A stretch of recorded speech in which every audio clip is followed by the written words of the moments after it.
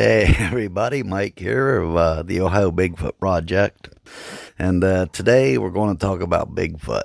I know, right? Imagine that. A podcast called the Ohio Bigfoot Project, and today's topic is Bigfoot. I know, it doesn't make sense. Just stay tuned in. First thing I need to note is you're probably going to hear an odd noise in the background of this recording. I don't know why, but my chihuahua is snoring ungodly loud. I don't know what his deal is, but he is out to the world, and I've never heard a little dog snore this flippin' loud before. So, you're probably going to pick up on that, maybe. I hope not. Hopefully he shuts up in a minute. But anyways, back to Bigfoot. So, the birth of the OBRC. It all started back in 1983 when I read a book. I was in the third grade. It was called On the Track of Bigfoot. And inside this book was a picture of the infamous frame 352 of the Patterson-Gimlin film, where Patty had turned and looked at the camera. It's probably the most world-renowned photo of a Bigfoot, Sasquatch, whatever word you prefer to use. We use Bigfoot here in Ohio, or Grassman, primarily. Some do use Sasquatch. But anyways, I had read this book from the school library, and I actually never returned it. Kept it all my life, or most of my life, until I'd graduated high school. I went to the Navy. I came home. I went to find that book, and my mom had thrown it away because it was rubber banded together from being read so much. And when you took the rubber bands off, all the pages fell out. So I just kept them in numerical order, and that's how I read them. I just flipped over the pages and didn't have any book binding or anything like that. And which is odd because my mom is a hoarder, but she threw away my book. So, yeah, that was that. But that book put an idea in my head about this animal that I wanted to see. I wanted to see for myself. I wanted to find for myself. Now, back in 83, we didn't have internet, so everything you did was by the library.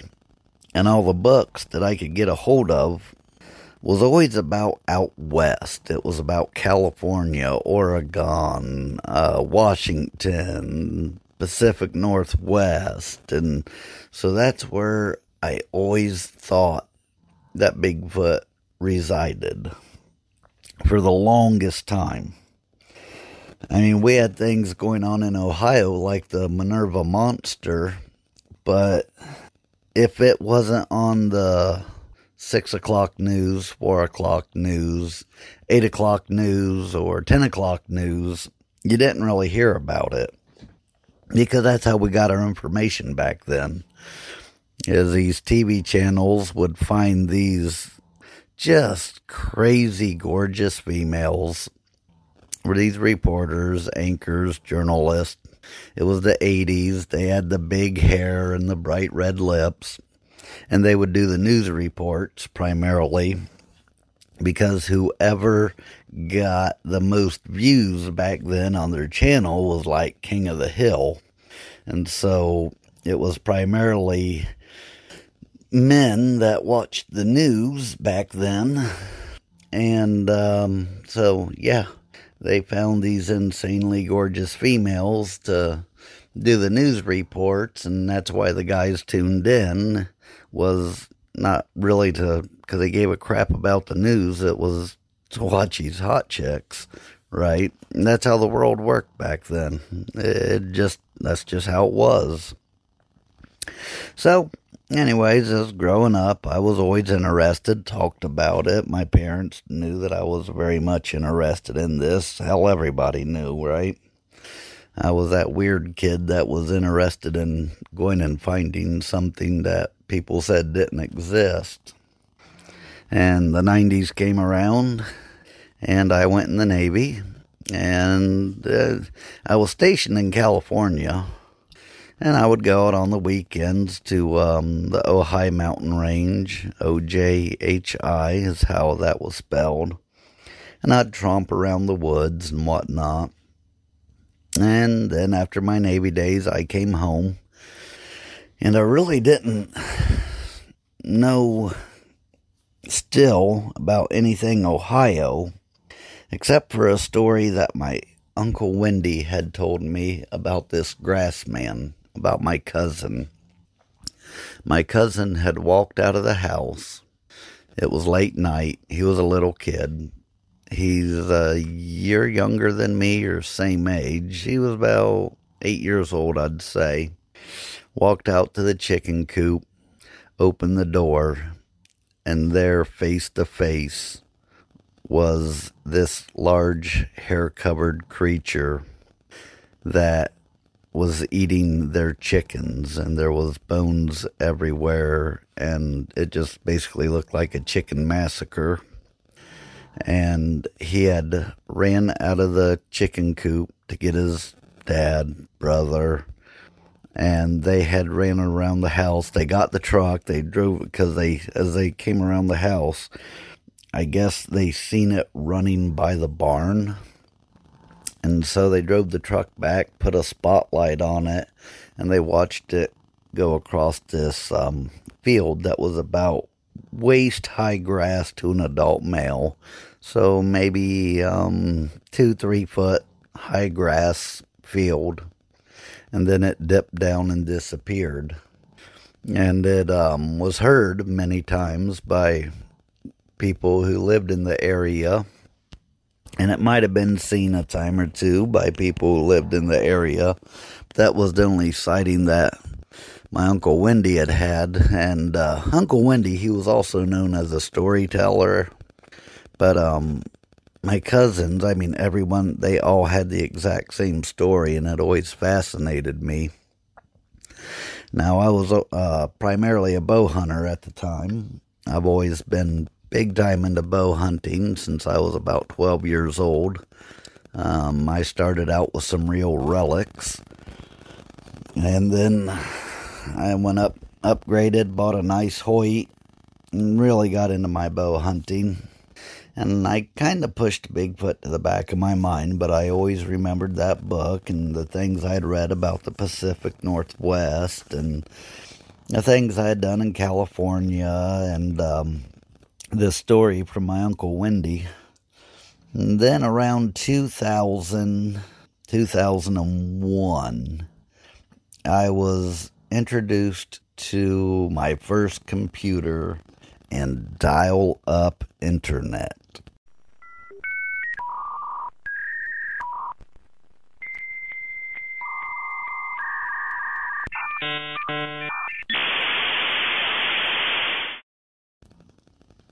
Yeah, it was painfully slow. But the thing is that now I could sit at home and read articles about Bigfoot. And one day I went to look up about something that had happened with my Uncle Wendy and that story to see if I could find it or anything close. And then that's when the Minerva Monster and all these reports from Ohio just started booming out. It had to be 2000, because in 2000 was born KnoxBigfoot.org. That was the first one, KnoxBigfoot.org. And people were really contacting me left and right out of the blue. I mean, I had my email out there, and people were very much interested in what I was doing. So quickly, KnoxBigfoot.org got destroyed, and it went to COBR.org, Central Ohio Bigfoot Research.org. But again, it kept growing, and the research area in Ohio kept growing. So then it got destroyed, and then came the OBRC, Ohio Bigfoot Research and Investigation Center. And as of today, that's still the name we run under, only we've added to it the Ohio Bigfoot Project, which is something on the side that'll really be released at a later date. Now, once I learned about Bigfoot in Ohio, then I started reaching out to some of these people that I was reading about, and I went to a group called MSBRR, Multi-State Bigfoot Research Roundtable. Really interesting collective group of people, and that group got dismantled or whatever, but that was okay because I went solo after that. And started going to Salt Fork and Way National Forest, Berlin Lake, Mogador, Sunbury, and anywhere that a report came in to me. I was doing investigations, and I was doing field work, and I was doing night ops, and there was a handful of people from the old MSBRR group that I was hanging out with and conversing with, and I really enjoyed those people, really enjoyed hanging out with them. And we spent a lot of time together in the woods together, and just looking for the Ohio Grassman, aka Bigfoot, here in the Buckeye State. And I wouldn't trade it for the world, and I really miss it. That's why we're making a return here at the OBRC after a long break. So yeah, Bigfoot has been an interest of mine since about 1983. And it still is today. And the search is still continuing today. The fun thing about today compared to back then is that the technology has increased 20-fold. You now have the internet. There's a select group of apps that I use even. You can get on Google Earth and look at anywhere in the world up close and personal as if you're literally standing on site. It's just amazing how far the information has came, and the ability to gather information and share information. Things like WhatsApp, Facebook, Google Duo, just all kinds of, I remember when Yahoo Mail first came out, and it was literally the cat's meow, because now you could talk to someone 1,000 miles away almost instantly and carry a conversation back and forth. And then, messenger rooms and chat rooms started popping up, and the way that we now converse is actually pretty awesome. And I don't think I've watched the actual news in about probably 10 years or better, because if I want to know what the news is, I just Google it, literally.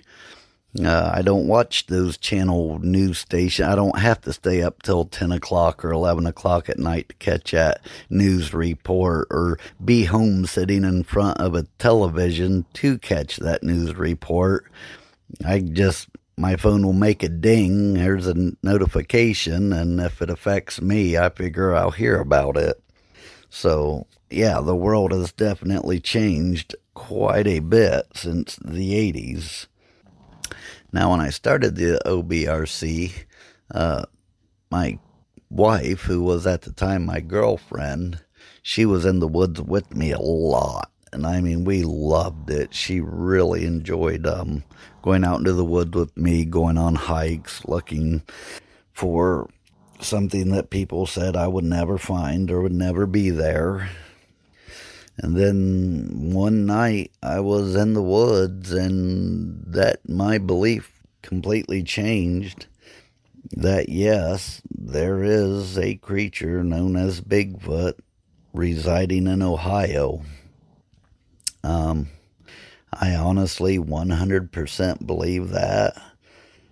I know what I saw, and it was weird because even at the time I seen what I was seeing, I still didn't believe it. Even I doubted it. I was like, no way. No way I just seen that. And I still don't believe myself today that I seen what I seen. But at the same time, I absolutely believe I seen what I saw. So, yeah, for me, the question has been answered. But just because the question is answered doesn't mean that the search is discontinued. If anything, it strengthened the search and made me want to look even harder, even longer, and even more. And now I'm back to where, through my job and everything, that I'll have once again time to resume that search. So the hunt is on once again, and I couldn't be happier about it. So what is the OBRC? Well, I started the OBRC myself. I founded it. And I brought some people into the group, and we started working together, and the group grew.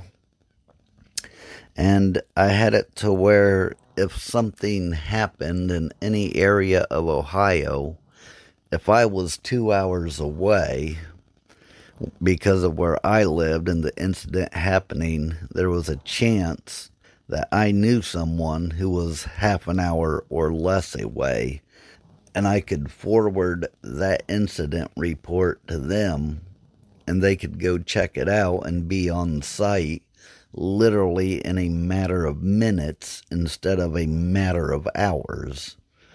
And it was a collective collaboration of people with the same interest. And then over the years, when I stepped away, I lost contact with a lot of these people, and I'm reestablishing those contacts, and the interest is still there. So I'm starting to get a good group of people on board again, and some new people. And we're going to be coming back at it full swing. So we're going to be again investigating sighting reports and doing field work and night ops, and we're probably going to have some, I don't want to say public, but by invitation, hey, come hang out with us for a night in the woods kind of deal. I mean, thing is that I don't want to be like other groups, and I will never charge money to go on a hike with me, or charge money to go on an outing with me, or any. I'm not. Bigfoot for me is not a business. It's an interest, and I don't charge money for interests. So I know some groups do, and I've had words with those groups in the past, quite a few of them actually, because I didn't agree with their standards. And of course, there's also, avoiding the woo, trying to separate yourself from them. But that's what Ohio Bigfoot Research and Investigation Center is about. It's about running our program and talking to other groups that we feel are good people, not the woo, and people that we can, respected colleagues, I guess, for lack of a better term, or maybe that is the best term. But it's about information sharing, working with other groups, working with other people within our group, and just hunting for the truth, trying to see what's really out there, and collecting that evidence, and mainly collecting information, because information is probably one of the best tools that we have. I used to have a map, and on that map I would put a red pin, a green pin, or a yellow pin, depending on what type of incident was reporting, Class A, Class B, Class C. Class A would be a sighting, a Class B would be physical evidence, and a Class C would be vocalizations, things like that, non-physical evidence. And, when you start doing that, after about a month from having one pin on the map, it went to about 10 to 15 pins, and that turned into about 50 pins, and then it turned into somewhere around 175 pins on the map when I was just starting to back away from it all. But looking at where those groups of pins were altogether on that map, finding that area where there was a collection of incidents, that hotbed, that hot spot. And at the same time, you also have to be very careful with that information sharing and who you share it with. As I said in the last podcast, I have most definitely had some research areas ruined by people. But yeah, that's who we are and what we're all about. There's a contact form on the website, OhioBigfootProject.com. Feel free to check it out. Please continue to listen to this podcast, and we're on Facebook as well at Ohio Bigfoot Research Investigations. So, yeah, follow along, and got some interesting outings coming up. Right now, everything is still in the planning stages. I've not been in the field yet, but I've always loved researching in the winter when the leaves are down and you can actually see through the trees and you don't have the influence of insect noise and other things that can deteriorate what you can hear in the woods at night. So we're coming into my favorite time to research. And so, yeah, there's quite a few interesting outings coming up, some backcountry outings, overnights. And, if you want to get a hold of us, feel free to do so. Ohio_Bigfoot at yahoo.com, or you can get a hold of us through the podcast page, through the Facebook page, through the Instagram page, through the TikTok page, and whatever other page I've missed, website, podcast, there's a bunch of Facebook. There's many ways to get a hold of us, or me, and which will lead to meeting the others, I guess.